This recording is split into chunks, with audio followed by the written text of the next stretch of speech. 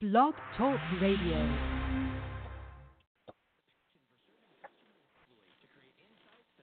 There is no earthly way of knowing.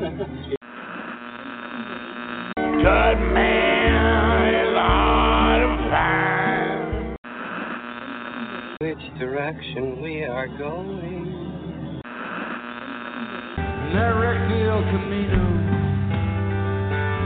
It would have been DWI.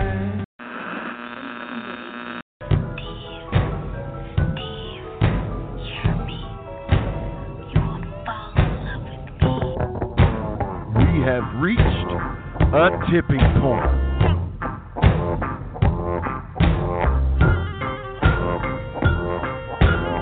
Good evening, ladies and gentlemen, and welcome to the tipping point. Tonight's guest, Jonathan Feltner, and the booker of Southern Honor Wrestling, and your hosts. I am Stephen Platinum, and I am joined, as always, by Larry Goodman. Larry, that was a pretty spooky intro. Sorry about the shitty fade, man. This little device they have at Black Talk is a little hard to maneuver. How are you doing? I'm doing great. This is going to be quite the show. I'm just curious to see how it's going to go. Of course, Jonathan Feltner, the multi-time announcer / commentator of the year in the Georgia Wrestling History Awards, wanted to come on after David Ali was our guest on the last tipping point. Larry managed, on my request, to throw together a little audio for those of you who didn't get to listen to the David Ali thing or get a refresher. And so that's coming up in a bit. But, Larry, you had a number of topics that you were interested in covering. What's the one that sort of sticks out to you the most? Well, I'll just go with the most recent one, the retirement of Conscious King Heru, which got a huge response on Georgia Wrestling History's Facebook. And the thing about it is that the nature of the injury, this is a mouthful, rhabdomyolysis. It's a pretty rare syndrome that involves breakdown of muscle tissue, which results in protein going into the bloodstream, which can then result in serious kidney damage. So that is what he spent a week and a half in the hospital, but got there in time before any serious damage was evidently before serious kidney damage occurred. So we certainly wish King Hero well, but that was quite I'd never heard of that disease, and apparently it's a pretty rare thing. Thank goodness for that, at least, and I'm glad he's going to be okay. I mean, that just sounds about as serious as it gets. Muscle breaks down, your kidneys shut down, and that's a nightmare. But glad they caught it early, and hopefully he's on his way to a speedy and complete recovery. Next thing is, you had done a couple of news and commentaries that related to Jeremy Vane and the Anarchy, the Anarchy show and that had the Hardcore Hell. Thank you. Yeah, they had the Hall of Fame, and of course, so there was a bunch of alumnus abound, right? Talent, and Jeremy Vane was running around, and obviously the inductees were running around. Dan, Jeff, Tank, and Iceberg. And from what I had heard, that Jeremy Vane was sort of shut out of a lot of things, or had trouble getting into the locker room and that kind of thing. Tempest had trouble getting in and that kind of thing, and it concerned me. But then I got a call from one of the higher-ups at Anarchy sort of refuting that, saying no, that it didn't happen that way at all. So what did you find out, Larry? Well, so I was there that night, of course, and there's elements of truth in both. What I know about it is that when Vane arrived, he was told by an Anarchy official that he was informed that guys would not be allowed to hang out backstage, and that if the building got full, his kids would need to pay for their seats. But what he didn't know, and only literally a handful of people knew, was the reason for that was AJ Styles was coming. and they did not want people hanging around in the back when Styles came in, because that was to be kept hush hush that he was even there. So when Rick Michaels found out that Vane was there, he gave him access to the backstage, and there was no issue later in the evening if Jeremy wanted to go backstage. What was interesting, which you mentioned in one of your posts, is that some of the veteran guys, that they chose not to watch the show at all, and hung out in the parking lot talking and didn't go in to watch the show really, which is kind of an interesting point in its own right. So I mean, all of that makes a lot of sense, and I was just, I guess my main thing was, it just seemed to me that the culture of the place.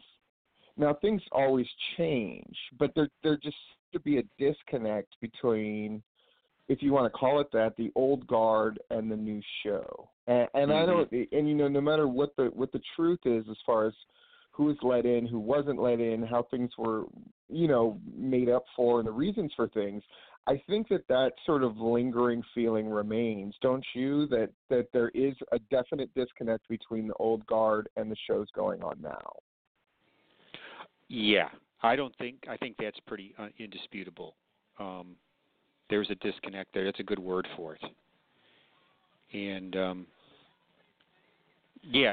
I don't think this was not like a huge deal to Jeremy Vane, but I do think that he doesn't necessarily feels like super comfortable going and hanging out at the shows now.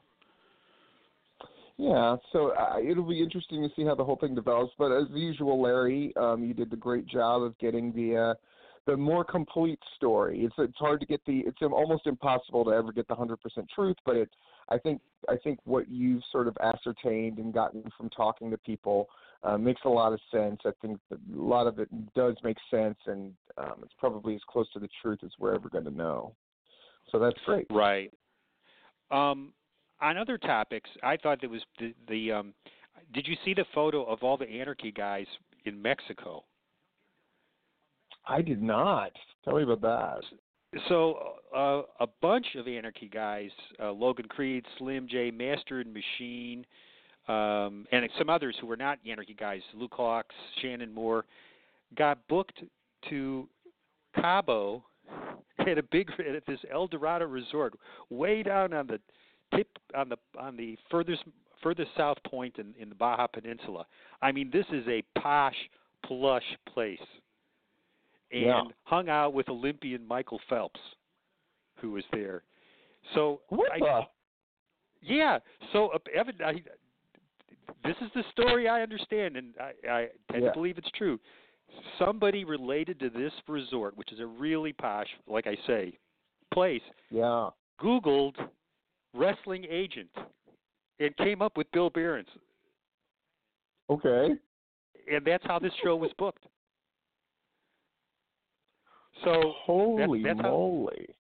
So all these guys got to go down and hang out at this fantastic resort and put on a show Friday night and hang out with the Olympian. That's the best. I guess some of my fondest memories of anything wrestling related is usually the stuff that's only loosely wrestling related, whether it's the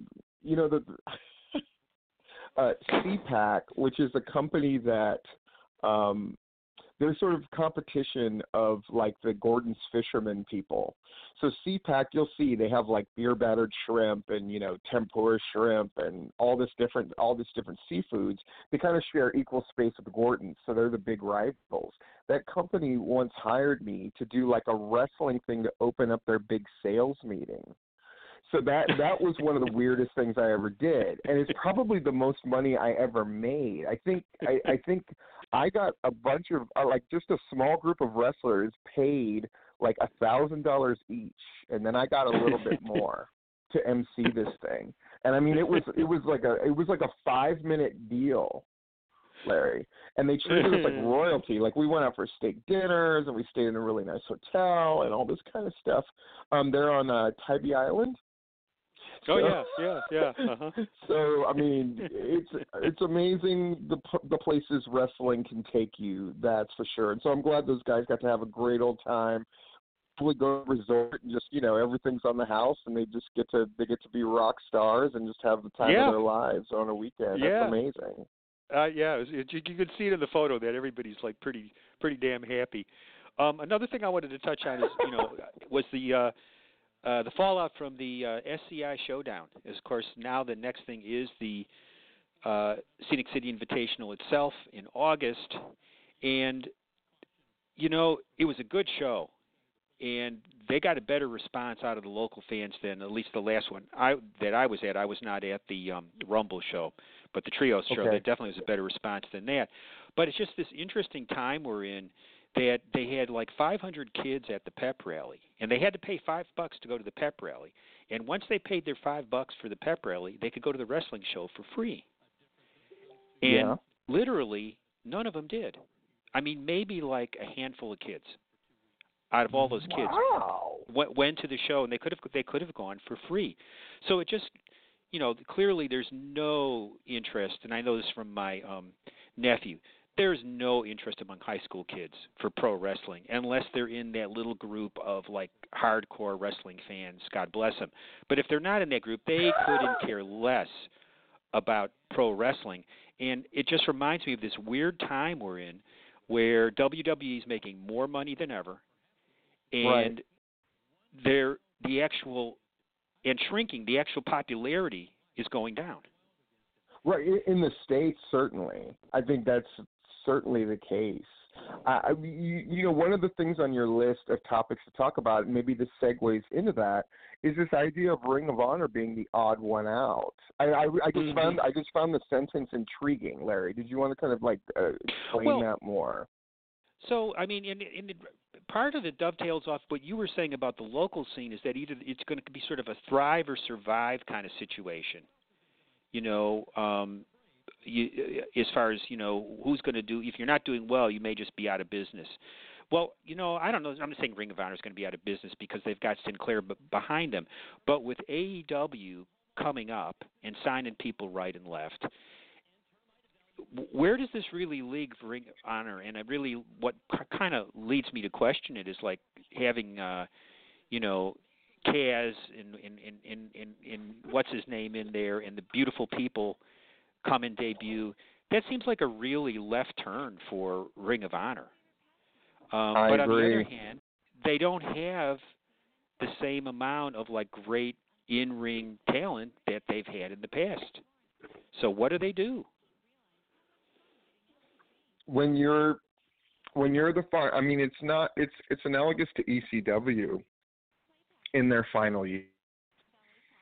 What do you do when like I said, I've said this many, many times, right? There's nothing worse than being the third horse in a 3-horse race. It's the worst conceivable thing in a business model, especially in pro wrestling.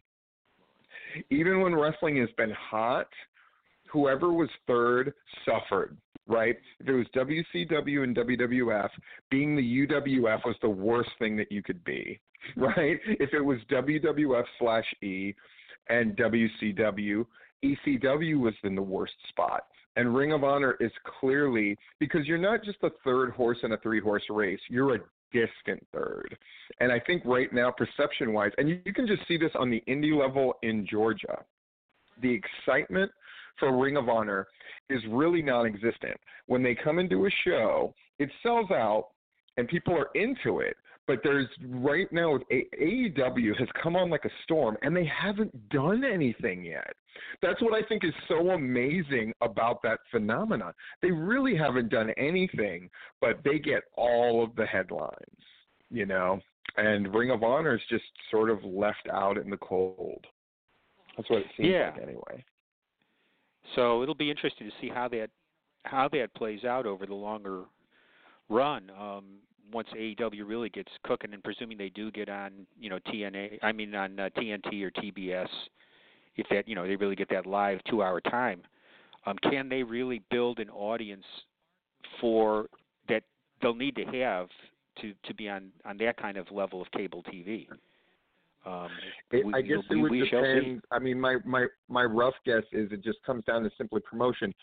Another thing I think hurts Ring of Honor that doesn't get talked about a lot, but I'm going to go ahead and say it. Sinclair Broadcasting's reputation has taken a number of broadside hits as a general thing in the last couple of years. And because they're a famously conservative outfit, but when that thing came out where they took every one of the news anchors in the various smaller markets, and then they dubbed. Did you see this? When yes, they were giving I did. This speech. I mean, it was pretty frightening. And Yes. again, not that wrestling and politics that doesn't necessarily mean anything. Vince McMahon is sort of a famous conservative and things like that, but I think there is this perception Sinclair is sort of I don't know what the word is, but they're not the real thing. Like, no one thinks of them, I think, as a real network or a real thing. It just feels very second rate. And I don't know. It's tough because of course Ring of Honor has been such an integral part of providing wrestling talent, of being sort of a different take. That's the other thing that hurts them is at one point they kind of represented an extreme and a big choice. Now, I mean, how many Ring of Honors are there? Like smaller versions of Ring of Honor. There's quite a few. In like everybody kind of apes, their ring style, and now false finish big matches are sort of the coin of the realm. What makes I always ask, like, what makes pro wrestling special when there's so many different forms of entertainment that seem to do so many things pro wrestling does better, but what is Ring of Honor's claim of being number one in anything anymore? I'm not sure what it is. I think they've got a real problem there if they're not having the best in-ring, which we could say they don't. And if you want to hire Enzo and Kaz and the beautiful people, that's fine. But are the Ring of Honor fans going to take to that? I kind of doubt it. I kind of doubt it too. I mean, it's hard when the undisputed, like, is Ring of Honor better than NXT? I don't think it is. Oh, hell no. And certainly when NXT busts out their quarterly, big show, it's generally regarded as the best wrestling show going. And I mean, and it's full of old Ring of Honor guys and old TNA guys. And it's kind of like Impact, no matter how good Impact supposedly is, and people keep saying, the few people that watch, no, it's never been better. It doesn't matter, it's right? Irrelevant. It doesn't matter. Yeah. This is a tangent, but I found this sort of mind-boggling. Dave Meltzer called, related to the last NXT takeover, he called the main event, Gargano and Cole, the best match in WWE history. Holy moly! I know, like, wow, talk about covering a lot of ground. Really? I'm going to coin a phrase right now, because Meltzer has done a lot of, dubbing certain matches 6-star matches now and that kind of thing. I think it's one of those where, in an attempt to sort of remain, I think it's a combination of it's an attempt to sort of remain hip. The bar is kind of low, and so the highs seem that much higher. I'm going to call it metzerbole instead of hyperbole. I think he's sort of fallen into that trap. I think the trend amongst indie wrestling people is to go like, Meltzer doesn't matter, and he's a dirt rat. And again, it shows the just sheer level of ignorance. The number of things that we would not know without Dave Meltzer, I think would really shock people. I don't think, for example, the Montreal Screwjob becomes a thing without Meltzer. I don't think people understand how integral he was to breaking that story. Yeah. How trusted he was with wrestlers. How he's kept wrestling promoters who, I mean, spoiler alert, are not the most honest people in the world, honest. And he's the best chronicler of wrestling's history. he still writes a fantastic obituary, though I will say I read like Mike Moonaghan's thing where he did a bunch of obituaries of wrestlers, and his are really good too. They are. Meltzer is an integral part of the wrestling scene, and he is not, I think in this age where so many people are just like, it's just internet wrestling sites that, you know, mistake their opinions for facts. And so we think everybody's that, but Meltzer's a whole different thing, man, and he deserves respect, even when he's saying fucking insane things like some match at NXT is the greatest match in WWE. I mean, that's just, I can't even, I'm not even going to merit the argument, honestly. Like, I'm not even going to sit here and try to rack my brain and think of what are the WWF matches that were better, because it's just an absurd notion on its face. So I'm, you know. One last tidbit, and we've gone over time, and Jonathan's waiting, and I apologize, Jonathan, for keeping you in the wings, but I have to tip my hat to you on this. That wrestling speech show, which I had a lot of doubts about, has now surpassed easily the Georgia Wrestling Award show for most downloads. Nice. So I think my my listing of who did the best, who did the worst is the most watched video out of my wrestling related ones. And speaking of that, here's our segue. So David Ali, who I said shit the bed, and I said he was the second worst speech, wanted to come on, presumably to redeem himself, though in his rant he said it was not about redemption, and he went rather hard at me and you. Do you have that audio clip before we bring Jonathan on? I do have an audio clip, and let's see if it will play. The wonders of the internet. And because your main fan, and because your main fan base are older guys who are like in your age range, guys who are from your era, guys who are used to a certain type of wrestling. But they need to hear this, and they need to hear this loud and clear, so that way they can feel better about progressing forward in their careers. Okay? Nothing the two of you say matters. And I know that's like the atypical thing to say for somebody who's like me, talking to somebody who's like you, to a bunch of guys who are like you, but nothing you all say matters. Because at the end of the day, you praising me or you saying that I'm bad or that I shat the bed doesn't affect my career, and it won't affect my career. It will never affect my career or anybody else's career who you comment on. You guys are glorified marks who somehow had enough money to get their own radio show. So that way they can talk about how they feel about wrestling and what they think about wrestling. And somehow over time, it's just turned in and worked into what Larry Goodman says and what Steve Platinum says is God's honest truth. And it ain't. And it never will be. It can't. Like, who are you guys to begin with? I know Larry Goodman is the guy that goes to a bunch of the same shows and praise the same guys over and over and over again, which allow other promotions to book the same guys over and over again because they care about what you think. I know Steve Platinum is, well, let me get this straight. I did this thing called homework. You own Platinum Championship Wrestling? Oh, okay. Oh, Platinum Championship Wrestling. Okay. So when I called here and I gave my little speech that Aja pretty much gave perfectly in my place, might I add. When I called up here and I did that, and you told me I shot the bed, you really know what that means because you own Platinum Championship Wrestling, and that ultimately shot the bed because it no longer exists anymore, right? And there it is. Do you want to introduce our guest, please? Yeah, he's with us now, multiple-time Georgia Announcer of the Year, Jonathan Feltner. Welcome back to the Tipping Point, sir. Good evening, gentlemen. How are we doing tonight?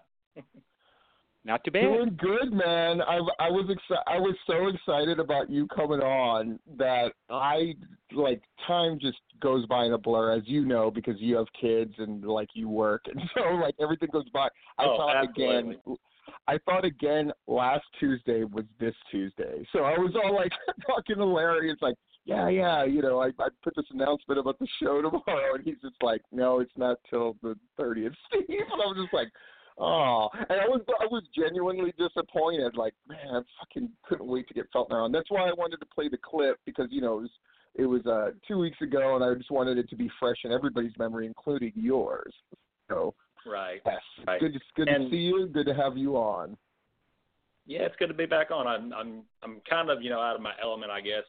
Normally I call these things, and it's the award show. So actually being on here and having a platform, to speak and things of that nature is definitely different air for me, if that makes any sense. It is. And you know what? I just wanted to kind of open it up to you. You asked for the time, so please, don't let me, as I usually do, talk over everything. Just what did you want to come on and say?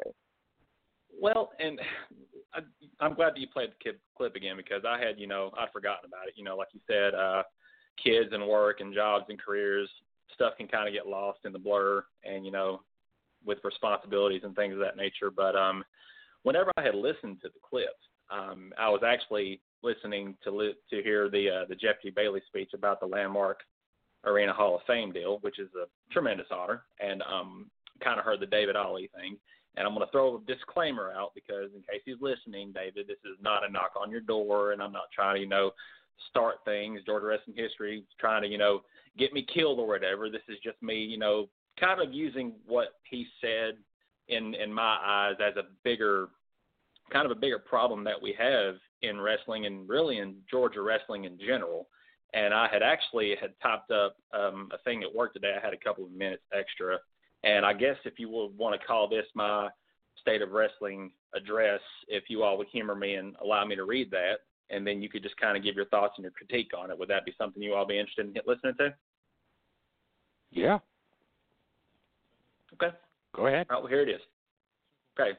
To me, it seems like really in the past couple of years, and it can probably be traced back farther than that, but to me it seems like criticism is not handled nearly as well as it used to be in society and especially in wrestling, Georgia wrestling in general. Skin is definitely a lot thinner than it used to be. Nowadays, somebody can tell another person, hey, you're not cutting the mustard, you're not up to par, get better. In most cases, it's not received well at all. Now in the days of Facebook and other social media outlets, we can go directly to one of those platforms and immediately air our grievances, or in some cases, call the radio show. 20 to 30 years ago, if that had happened, I'm sure there would be some quote-unquote stiff repercussions. I remember when I first got started with APW in Royston, Georgia, and I would tell him to his face that he's gotten softer over the years, but Jeremy Vane probably told me at least twice a month that I sucked and that I needed to either get better or get out. I saw the man throw many a Coke can and all kinds of stray objects around the locker room to get his point across, but at the end of the day, I still loved him, and I appreciated what he said. I never went online and made statements like, well, he has no right to say that to me. How dare he do that? Back then, I guess that's what Steven refers to as eating shit. But I did it because I wanted to get better. I used it as a catalyst to prove people wrong, and I hope I have at least done some of that and earned somewhat of somebody's respect. Or another instance, and I'm sure you all will appreciate this, and this is my own personal Jeff G. Bailey story. He got me into a room one time at Anarchy in the production room before a show and told me that during in-ring promos, I didn't need to be talking to the ref because if I didn't care about the promo, why should the fans? And he was right, and I never did again. So I guess this is my kind of way of saying that the bottom line is that criticism in Georgia wrestling is going to happen. It's inevitable, and we can either allow it to be detrimental or influential to us in our performances. We have to do better. The end. That's kind of what I had typed up as far as my thoughts on what I got out of that David Ali thing, and I just wanted to share that. Nice.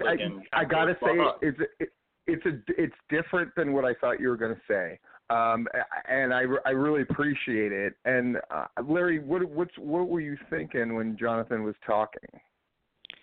I was thinking that just in general, it's like shoot first and ask questions later, and people are so quick to express opinions in reaction to something rather than like chewing on it and doing some discerning and thinking about it. That's one thing I don't like about the Facebook and social media, just this boom, boom, boom, quickly firing opinions. And I guess, so I guess it's kind of in line with what you're saying.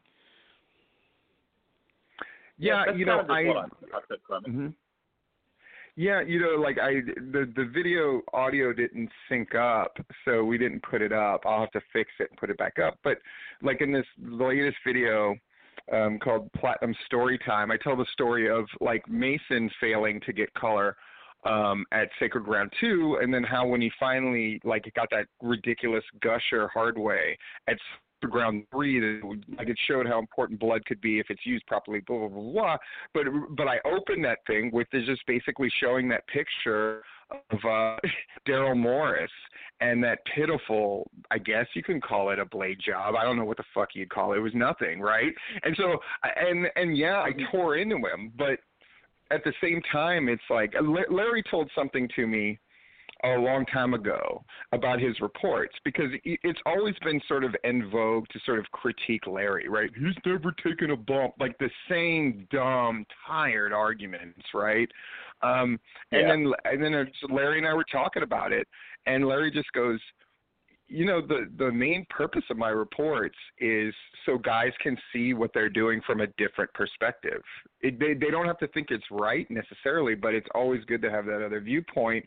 How the hell else are you going to get better, right? Unless somebody goes at you a little bit.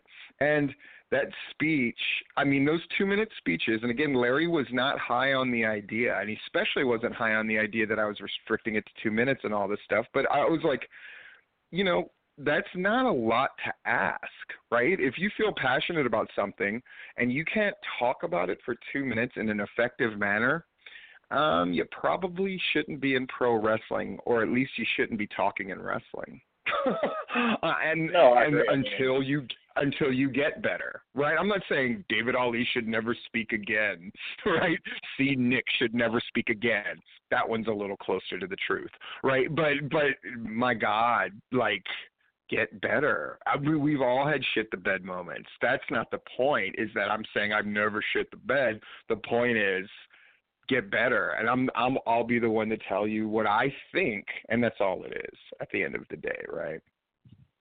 Yeah, I completely agree, and it's pretty much just going by what you said. I mean, wrestling is half of it is just talking, and it's talking effectively. That's one of the reasons why I suck at commentary, because I can talk BS all day long, but I can ring announce, but my commentary skills are putrid. I cannot.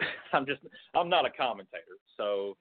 That's just that, and that's one thing that I'm definitely okay with being open about, and I don't get a lot of opportunities to do it, and that's probably one of the reasons why I'm not that good at it. But whenever, you know, it's just one of those catch-22 things. But I mean, being able to talk for a little bit of a time and make it coherent and make it make sense. That's not really a whole lot to ask. It's just putting your coherent thoughts together, and, you know, and trying to make them make sense. Absolutely. That's just what I kind of got from that. Right on, man. Well, thanks for coming on. I know you had to wait around for me and Larry to stop gabbing, and I appreciate that. What do you got? What do you have coming up wrestling wise? I have a good May. I've got 2 PWX shows in May. I've got one on the 12th in Concord, and I've got another one on the 19th in Charlotte, and then I've got a Disruptor Pro in Dahlonega. So that's kind of my May for the month. I've since my son's, you know, gotten older, I'm kind of trying to, you know, do quantity over quality, and, you know, or quality over quantity, and not do as much, but make the ones that I do count.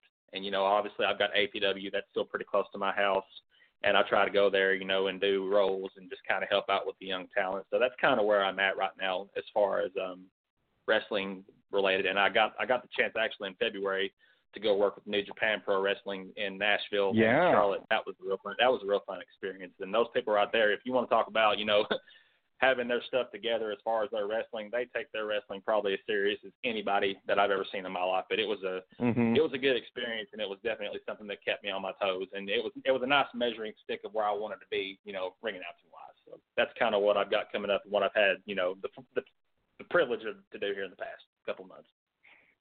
Right on. Well, thanks, man, for coming on. And, you know, anytime that you want to come on and say your piece, please do, because I thought that was a nice counterpoint. Again, if me and Larry sort of have something to say. Of course, that it comes across a certain way. It's nice to hear from somebody else, especially somebody, multiple award winner and a guy that's definitely been there and done that, and a guy who's you were a rookie once too, and those stories were great. And so thanks for coming on, man. Well, I appreciate the time, and you all keep doing what you're doing, and just keep making people mad because it's entertaining for the rest of us. If that I get it. Appreciate it, John. You all, y'all enjoy the rest of the show. Thank you. Take care. Right on. Right on. I wanted, of course, to give Dylan like a ton of time because there's just a lot to talk about, a lot to unpack, and the most important thing is, of course, it's this Friday, Larry. Can you believe it? Yeah. This Friday, Southern Honors humongous show already announced. Cody Rhodes is going to be there with Pharaoh, and just Shannon Moore, and the women's match looks incredible. And I've gotten little sneak peeks, and I know you have too, of different things. And again, I'm calling it. It's the biggest show. They're going for 1,000 fans. Of course, that's the thing that's been out there again and again, that they're going for 1,000 fans. But what hasn't been said is it's a show that's worthy of that and more. And again, I cannot fathom not being at that show if you're in the Georgia area and you call yourself a wrestling fan, a wrestling person, or wrestling anything of any kind. Just the sheer size of the event and what they're going to be able to pull off, it's incredibly exciting, is it not? Yeah, well, let's talk to the man himself because I think we got him on the line. Please. Dylan Frymyer, a.k.a. Sunny Daze, the new signee of AEW. Are you there, What's sir? What's going on, guys? Thanks for... Yeah, can you hear me? Yeah, yes, we're good. sir. We can hear you. Awesome. Thanks for having me. First of all, I want to apologize if man. I sound exhausted because that would be correct. But I'm very thankful to be on. So thanks for having me. Well, I'm excited for the both of us. So, first of all, happy birthday, motherfucker! Was it your birthday yesterday? Yeah, it was. Thank you very much. I appreciate that. How old are you? How old are you now? I just turned 28. So 28. Crazy ride. My God. So 28. You're booking the show that's going to be, at the very least, the top drawing show in the state for the entire year, unless Southern Honor somehow tops it by the end of the year, right? You're booking that show. You're coming into your own as a booker. I think this is the year where you get where people finally acknowledge the fact that you're doing the booking and that it's your vision, that people are helping, but it's you. And that's happening. The Sunny Daze thing, the AEW thing, all of this is happening before you right now. Of course, you're exhausted, but Friday, you're going to be, shot with electricity, no doubt. Man, I gotta ask you this random question because you know how I do. Right. What's the thing that you're least worried about Friday? Out of all the big things that you're a part of, you've got a match, you've got this stuff coming up with AEW. The show that you're booking is going to have some of the most important talent in the country, in the world, in the wrestling world on it. What's the thing that you're least worried about? The thing I'm least worried about is the matches that we have booked for this show are going to be top-notch matches. I trust every single person I ever book, and I knew when we started this thing, when Gary called the shot for the 1,000 people, I knew I wanted to do an indie show that was worthy of that. No filler matches, all great talent, and I helped book Superstars of Wrestling in 2015, and we drew 1,500 people or something, but it was a stacked super show. I wanted to do something special with no names. Shannon Moore was the only name at the time, and Cody came on about 2 weeks ago, less than 2 weeks before the show. So, I mean, we were pushing for 1,000 no matter what the hand was dealt, and it was all about trusting the guys I put in the ring, and I try to book that way no matter what show it is. I try because I do all the production, I do all the booking. I stress about numbers all the time as well, on the business end of things with Gary. So the last thing I want to be worried about on a Friday night are the guys out in the ring doing what they should be doing. Yeah. And that's putting on a great show. And that's one thing I have full trust in every single person I book. I was going to say that in my next thing is I got a sneak peek. I hope you don't get mad at him, but somebody showed me the video that you're going to show to open the show. It's fucking great. First of all, it's great. Of course, it's fucking great, and you did it, and that blew me. I didn't know that you did it until after I had watched it, and I was like, holy shit, because I compared it to the videos that there's a guy named Al Danzo who I met. He worked camera for those old Sam Stone studio shows. Remember those, Larry? And so yes. Al Danzo was the camera guy, but Sam Stone was a piece of shit. So I created this fake story of like we needed the ring, we were renting the ring, but we really just ditched them, set up the ring somewhere else, and started running the school somewhere else. But Al Danzo came with me because he was like, you're the reason that I'm doing this shit. And so Al Danzo used to put together these videos for PCW, and they were just awe-inspiring. And I remember the one that he put together for the opening of our first Sacred Ground, which was our first huge show. And yours sort of invoke that. I'm not saying it's the same. It's definitely your thing, and it's great. And it's very modern in its sort of take on wrestling. It's just exciting as hell. But just in terms of the quality and the sort of feeling that I know it's going to inspire, not just in the fans who are going to know that they're in a big-time show, right? Lights, smoke machine, that video, the production level is top-notch, no doubt about it. But I think it's the feeling that it's going to give the boys and the women in the back where they know we're not just playing wrestler. We're not playing like we're doing this big deal, but it's really important to only us. It's only really big in like the mote of our mind's eye. No, they're in a legit big time show. And I mean, you should be incredibly proud. And in fact, people who are listening to this, and I know I sound like a shill for Southern Honor. I swear to God, they don't pay me a dime. But just for that video alone and the surprise that I know about, if you don't go to this fucking show, you're an idiot. Because even if it's on a webcam or even if it's shown later, it's wrestling is meant to be seen live. I'm sorry if I sound like Lou fucking Thez or something, but wrestling is meant to be you're present, you feel the energy of the crowd, and you experience things as they happen, and you get to be surprised, right? There's just no way video can do it justice. So people, you need to get to the show because from what I've seen from the beginning of the show to the end of the show, you're going on an emotional, that cliche of the emotional roller coaster. I think you've done a great job, you and Gary and the boys have done a great job of setting yourself up for the possibility of a great success. Thank you. Yeah, the whole video thing, that's always been our vision.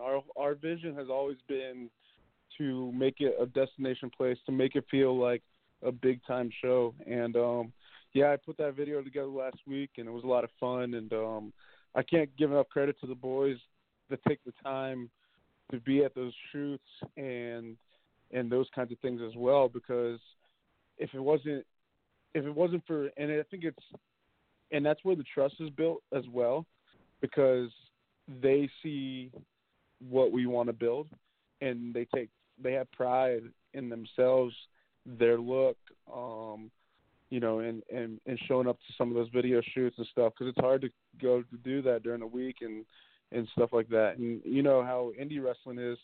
Some guys, they don't want to do anything if they're not getting paid, and sometimes you just got to take a chance.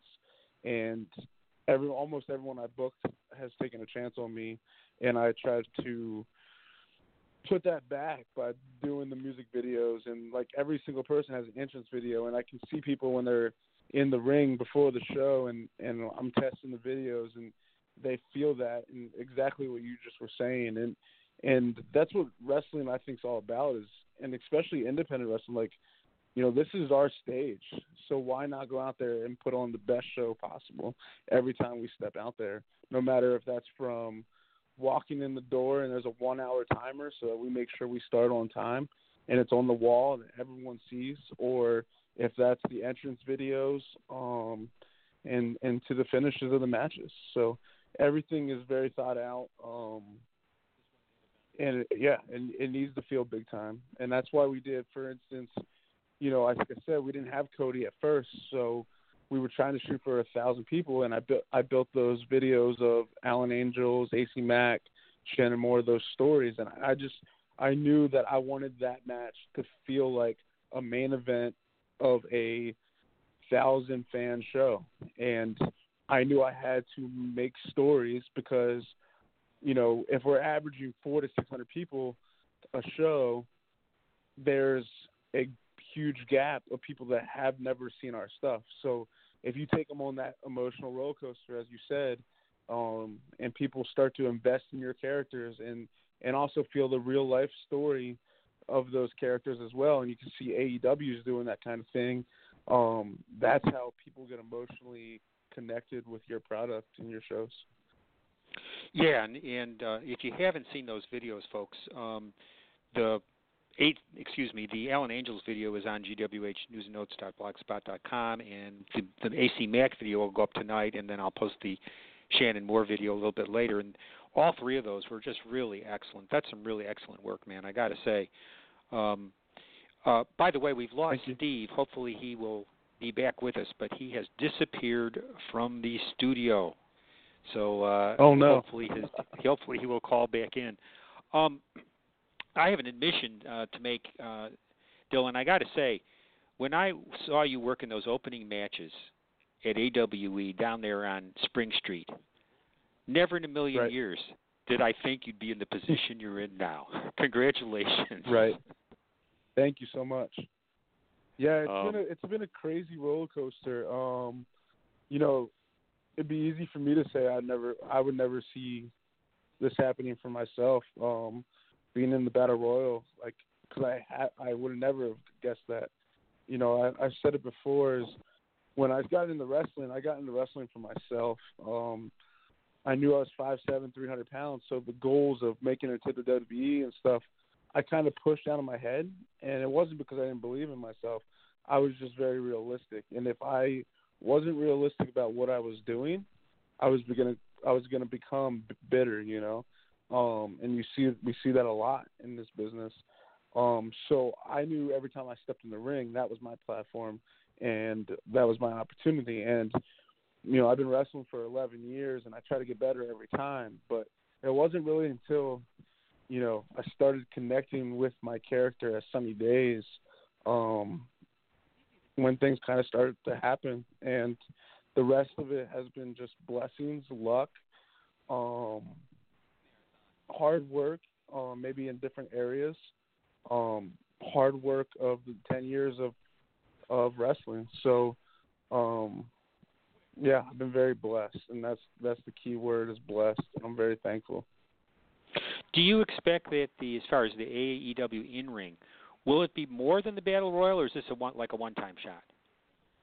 I believe it's a one-time thing, as far as right now, and I'm totally cool with that. I mean, like I said, it's more than I've ever expected anyway. I felt very happy and blessed to just be editing videos for AEW. So just to have my hand in the cookie jar of what could possibly be, who knows what AEW is going to be, but it has the potential to be huge. And to have, my hand in that a little bit has been amazing. So when this announcement came on, and Cody told me about the Battle Royal, I was shocked. I was speechless. And if that's my only moment, I'm totally cool with that. I'm trying to get better shape for this because it wasn't something I was prepared for. I've been in better shape. I've battled weight up and down my whole life. I fluctuate a good 60 pounds here and there. And it's funny because I say, well, why didn't this happen, 6 months ago when I was closer to 290, but instead of 320. But ever since then, I wasn't in my best shape. But I also said, I might not be my best, but I'm gonna give it my best because this is my opportunity. This is my memory. This is my moment.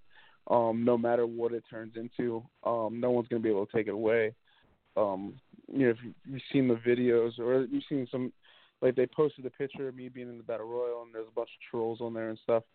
I mean, they're all gonna be watching me in Vegas, and that's pretty special because I just never expected anything like this to ever happen, and I'm going to take it one moment at a time because if I think about everybody else, I'm not, because, and that was the thing too, when I got awarded this spot, I thought, do you really deserve it? I looked in the mirror and I kind of questioned, man, but I watched a guy like Logan Creed bust his ass all the time, or everyone on my roster could be there. Everyone deserves to be there. Everyone that works on the independents every single week. I mean, this could have happened to anyone. And it took me a couple days to try to push those kind of thoughts out of my head because I'm a very kind guy and I kind of think about everybody else. But I'm gonna miss out on my opportunity and enjoying this ride. So I'm trying to do that a little bit more. Very cool. Let me ask you about Cody Rhodes coming on board for a second, because I know when they did that Come Hell or High Water show in Norcross in February on Super Bowl weekend, until Cody Rhodes was announced and there began to be buzzing about maybe Young Bucks being there and so forth, ticket sales were terrible. And then they really picked up. Has the Cody announcement been an influence on ticket sales for y'all? We were actually drawing pretty good. We were so when you call your shot like Gary has, and Gary is a master promoter. I think he's proven that over the last 8 months of doing this for 8 shows. So we didn't know what to expect, but we knew that if you challenge someone, people like to answer challenges. So if you're challenging your fans to bring friends and to pack that place out, people like to rise to a challenge. For instance, that February, the Super Bowl show, we challenged for 500 people. We got 600 people. And we were running against that show that you're talking about. So we were drawing pretty good. Definitely adding Cody has definitely helped. I think, show week is usually a good selling. You sell a lot of tickets show week. But I think there's just a lot of excitement and a lot of buzz between Cody, between the main event, between what could be the surprise. There's a whole AEW roster. Like, who could someone be coming? Surprises.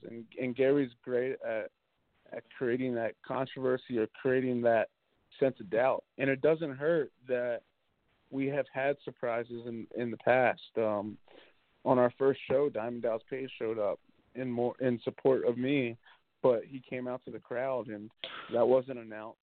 And then we've had things occur since. Duke the Dumpster Drosy, David Arquette showing up. Yeah, that's the thing. So when you guys say anything could happen, you never know what can happen. Well, you've already shown that that's true. You're not just talking. Right.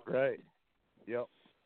So, and that's always been our thing. We've always wanted to create something that's just different. I came on to your guys' podcast before our first show, and there was definitely a lot of doubt. And not gonna lie, I had a little bit of doubt myself. I didn't know what to expect. It was the first time Gary and I were working together. We worked well together, but, you know, it's kind of that whole, you know, either show up or you don't. And we showed up for each other. He made sure there was asses in the seats. I made sure the show was there, and that partnership is built. And we've only grown since. And that partnership has been the catalyst for bigger and better things.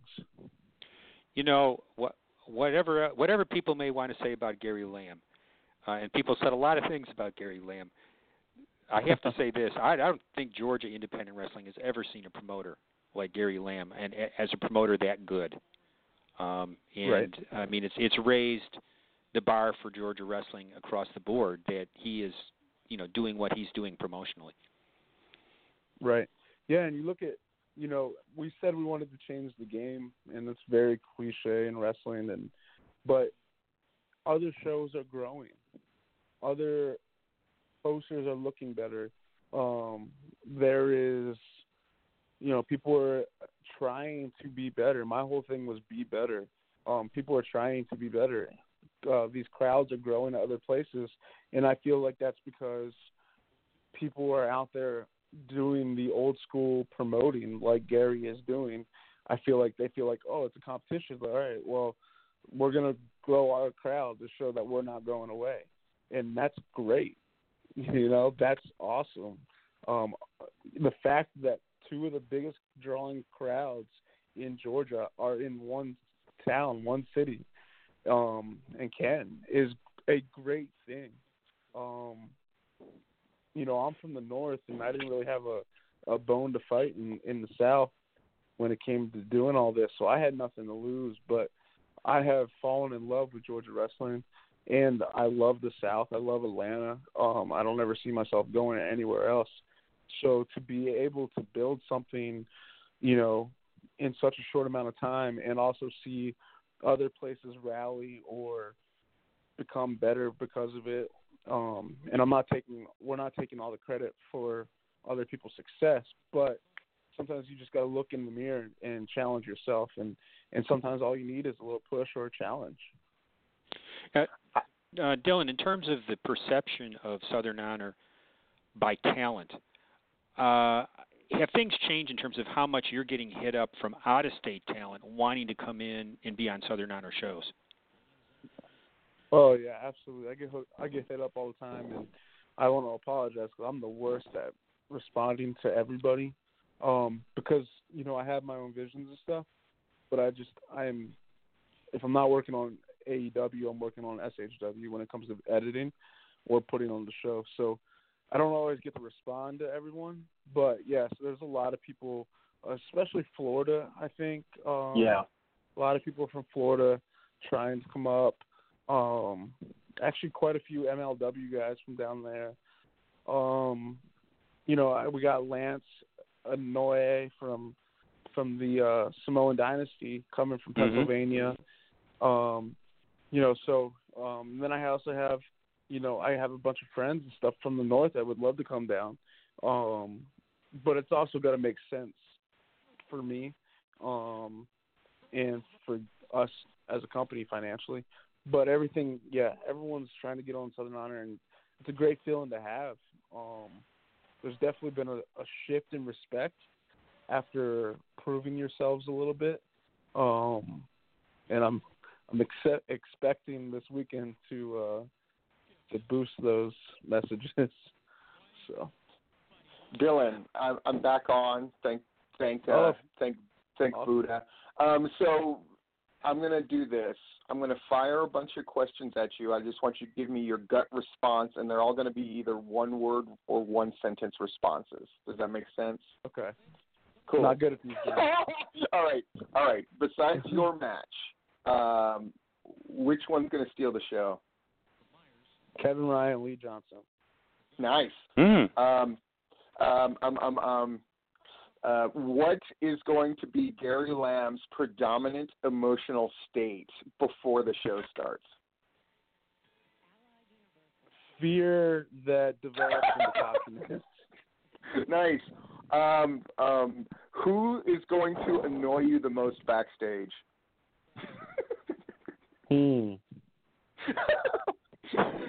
Maybe Pharaoh, because I love that dog and I got bad allergies. So I'm worried about my eyes watering during my match. Who's going to be in the audience that you are most excited to see your show and what you do? In the audience? Actually, my mom and my dad are both. My mom's remarried and my dad is remarried, and they're both. They're all driving down. So nice. Both sets of my parents there to see. Oh my God, the mega powers reunite. It's gonna be awesome. This is a longer all right. answer, but when I was running shows in Pennsylvania, it was with my mom and my dad. It was really become a family thing. So for them to see what Gary and I built is really going to be special. Great answers so far. What piece of swag are you looking forward to taking from the show the most?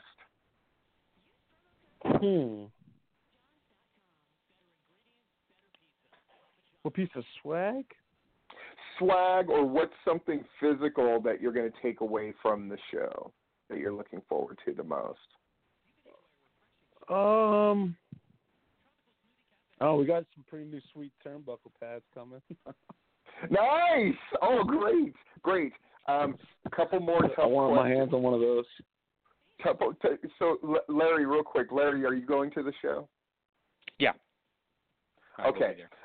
What's something that Larry could say about the show that would completely make you thrilled? What's a possible sentence he could write or phrase he could use about anything regarding the show that would make you happy? Promoter, booker, and show of the year. Oh, I like it, going big. And finally, my last question on the rapid fire round: how many people are going to see this fucking show live? 1,001.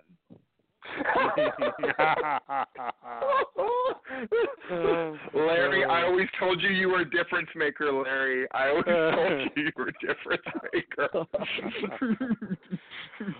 Okay, Dylan, clock on the wall says we're time for us to get out of here. You want to give any last plugs about the hypes for the show Friday night?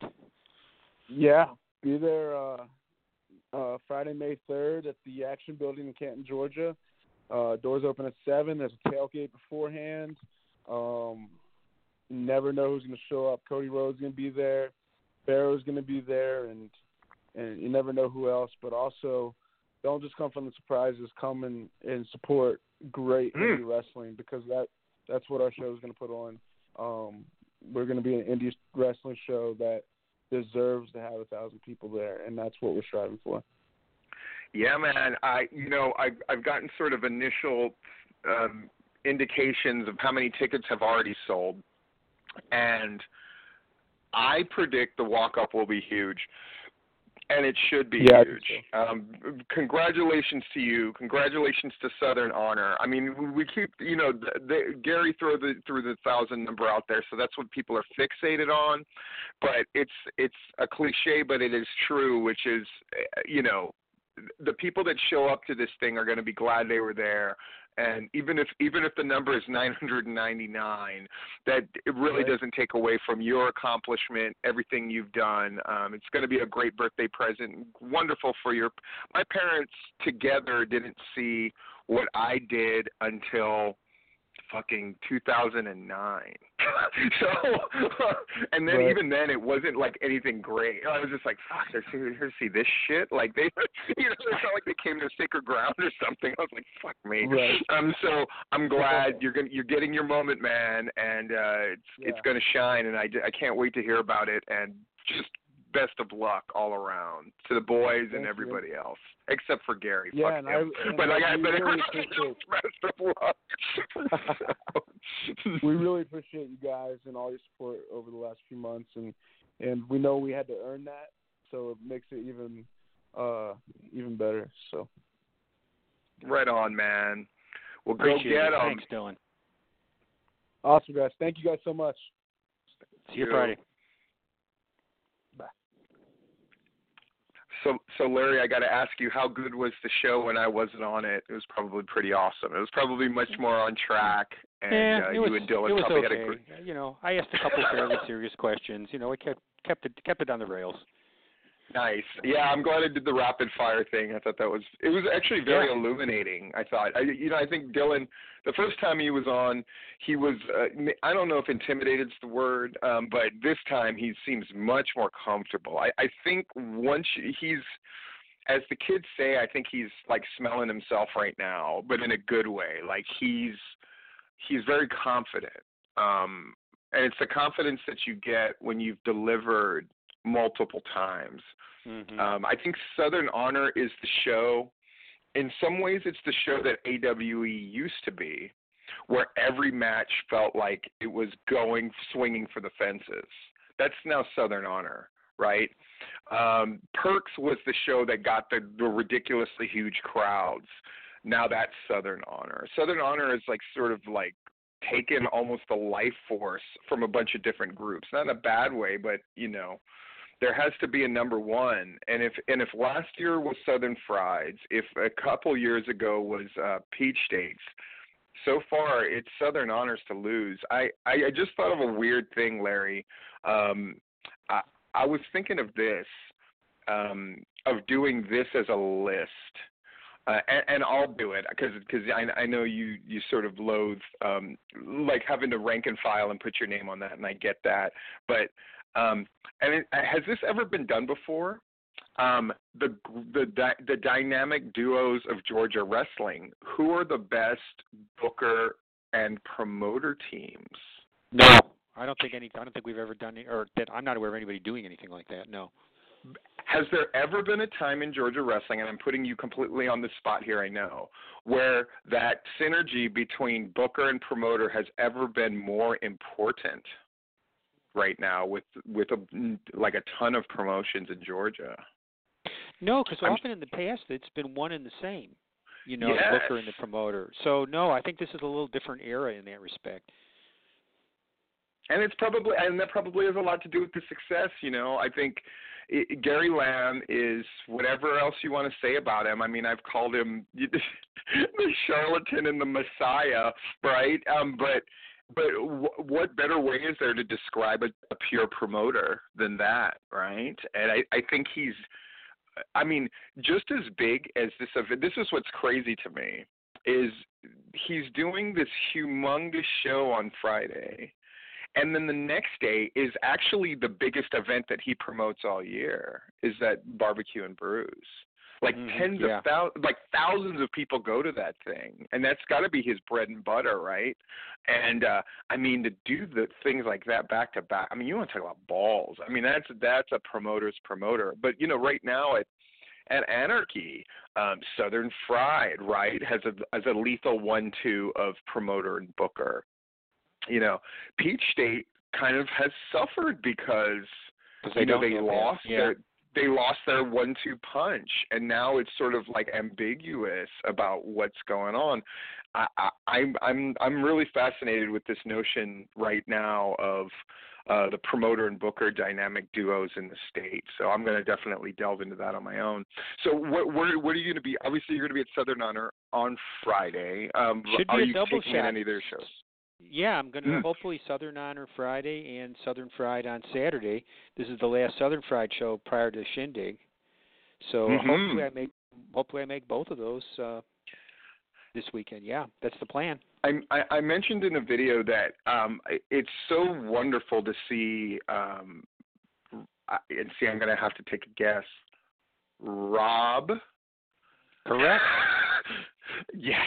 So between you, Rob, that great reports by Nick, and when Feltner mentioned PWX, my only gripe with Brett Wolverton, who I think his show recaps are as good as anybody's. They're fantastic. She's got to put the crowd, because you know how I am about that. That's just my that's my bugaboo, right? He's got to put the crowd. I'm glad you mentioned it, because I reached out to Brett, and I didn't ask him for. I should have, and I didn't ask him for. He didn't put one in, and I didn't ask him for a crowd number.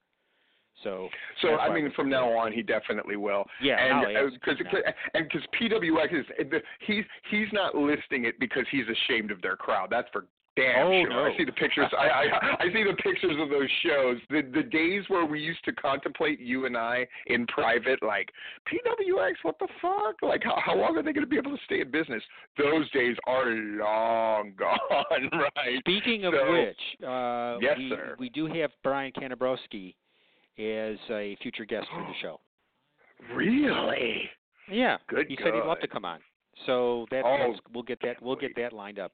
Definitely. I told him absolutely. But yeah, all the guys writing show reports. I love it. I love the Puerto Rican news report thing. I love it. Again, it's not a thing that I would normally be into, but it's put down in such a succinct, easy to read way. Again, Georgia, if you're not going to GWH, newsandnotes.blogspot.com, you need to. It really is the touchstone. I know there's a number of other sites that put up, like, whatever the fuck they do. But at the end of the day, Larry, and you know, all credit due to Rich, who started this thing with you, right? Like, did a great service. What Rich wanted, I would assume, is here's a place where everybody can look and see what's going on. And it's obviously changed in a lot of ways, but I think he would be proud of what exists now. He probably wouldn't be proud that I'm such a big part of it. But beyond that, he would be proud. He would be certainly proud of you and the work that guys like Brian have done and that kind of thing. I think and the awards. I think it's undeniable how important those awards are as well. So, hey, one thing you mentioned the Puerto Rican news and notes, and Alfredo has a wealth of knowledge. Alfredo Feliciano, a wealth of knowledge about Puerto Rican wrestling. And you may ask, how the heck did Georgia wrestling history ever start running Puerto Rican wrestling news and notes? And the answer is, I have no idea, except that somehow Alfredo linked up with Brian Slack and began sending all this stuff about Puerto Rico. So that's how it happened, as far as I know.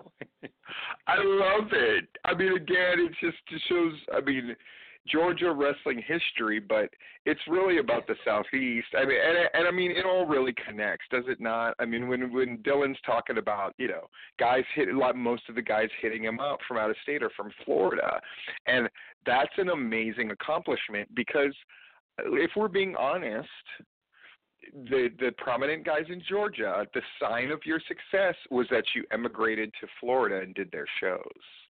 Yeah. And there is something pretty great about now Florida guys are looking towards Georgia. It is a sign that there are promotions in Georgia that matter and are really putting things on the map. And it's a great thing. I was the guy who would bring guys in from Florida because I'd see them once I moved here. And not to pat myself on the back, but I'm patting with both hands, and I'm going to get a third hand so I can pat myself 3 times. But people like Sue Young, right? People like Rich Swann. Yeah, people Rich like Swann. Leva Bates. All guys that I saw, the first time I saw Rich Swann, he's teaming with Roderick Strong, and I saw him do things that I've never seen in a wrestling ring, and I'm like, I'm bringing that fucking guy in. I saw Sue Young, and I was just like, oh, I'm in love. It's every girl I had a crush on growing up in Hawaii. So bringing her in, and it's not it's with no small amount of satisfaction that I go like, and what did they do after? They did a lot, or guys like the Lucha Brothers who now have, and so very proud that Georgia is now a destination spot instead of the place where you cut your teeth and then you go somewhere else. I think all this chatter that constantly goes on of, well, if you don't wrestle out of state, you ain't shit. I think a little of that has died down, and now there's this idea of, no, I'm proud that I wrestle for a promotion that other prominent people want to come and do. So kudos to Southern Honor and the other promotions leading the charge in that. But anyway, can't wait to read the show reports, Larry. Great show. Special thanks to Jonathan Feltner and Dylan. I'll never be able to say his last name, so I'm not even going to try, for coming on. Best of luck to Southern Honor and Southern Fried and all the other shows running next week. And we will see you in a couple of weeks on the Tipping Point.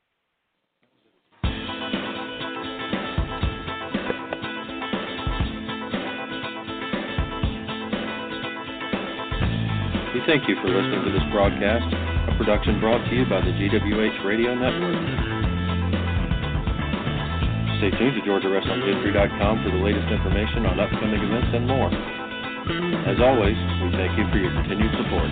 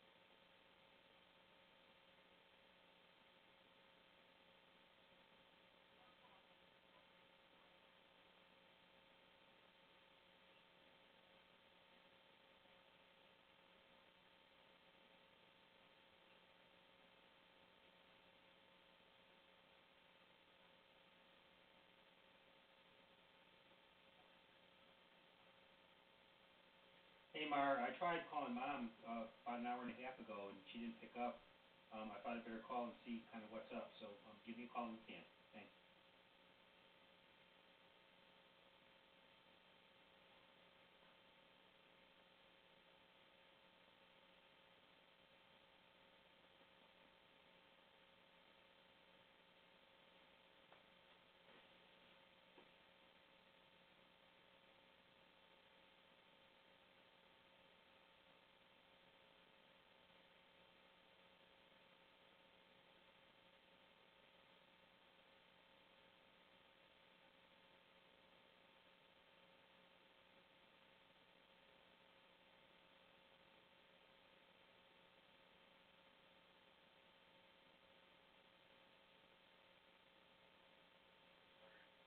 Hi, how are you doing?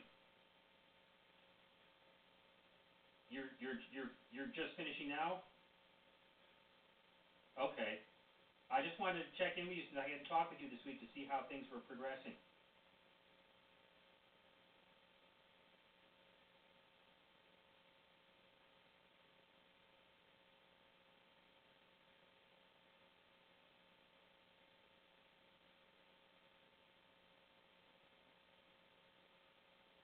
Well, you've only been there a couple days. Got to give it more. Yeah. Yeah, you just started on Friday, right? Yeah, that's true. That's true. I got the things that you asked for as best as I could match up with what you wanted. They had only a small salad, so pardon? They only had small salad selection because they had a problem with the refrigeration section, so I had to take what I could get on that. And they only had 4 of the bolts, so I had to get another one for the 5th pack. Yeah, yeah. I don't know if Chris or Randy said anything to you about Social Security coming tomorrow? Yeah. So you don't have, that's up to you. I certainly don't, that's completely optional. They wanted to talk to people. It's nothing to do with you or your benefits. They just want to make sure that you guys actually exist and that you're actually getting your rent paid and things.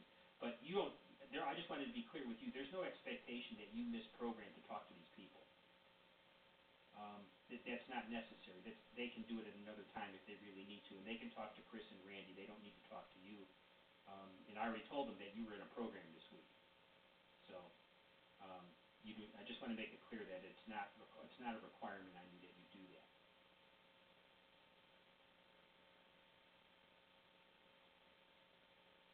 Yeah, he said that the day I was there, that you needed a sponsor. Yeah, everybody needs a sponsor.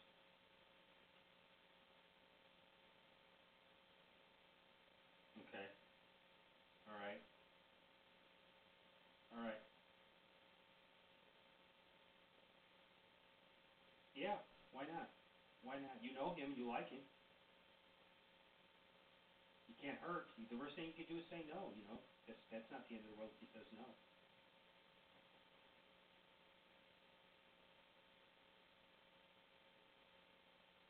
Yeah. Well, at least for this next time period, it'd be good to have him and then go from there.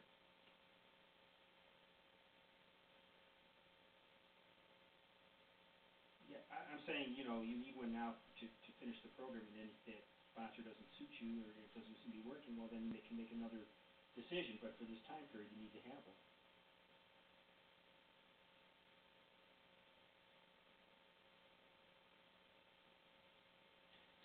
To me, the thing isn't sponsor or no sponsor, but having people that you can reach out to in times of need, whether that's a sponsor or not. So that you have someone you know you can pick up the phone and call when you think you might be in trouble. And when that time when you need more support, that there's somebody you can call then, not after. Yeah, when you have those feelings, thoughts, that there's someone you can pick up the phone and say, hey, you know, I think I might be getting into trouble here. What do you think? Yeah.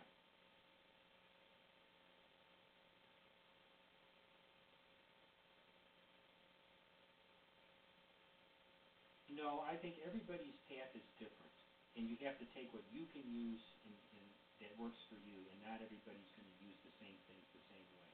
That there's no magic formula. I don't believe that. But I believe there's certain elements that are important, like having supportive people, having a support system to help you with sobriety, whatever form that takes. Yeah, very, very few people can do it alone. There's people who can, but I don't think there's very many that can do it alone. No, I don't think you are. I think there's very few of them. Who? Yes. Yes. Sure. Yeah, you call her before you're drunk. She'll be all ears. She doesn't want to hear from you when you're drunk. No. Yeah, she doesn't want that. If you call her before and ask her to reach out to her for support, she's fine with that. Yeah, I mean, nobody wants that.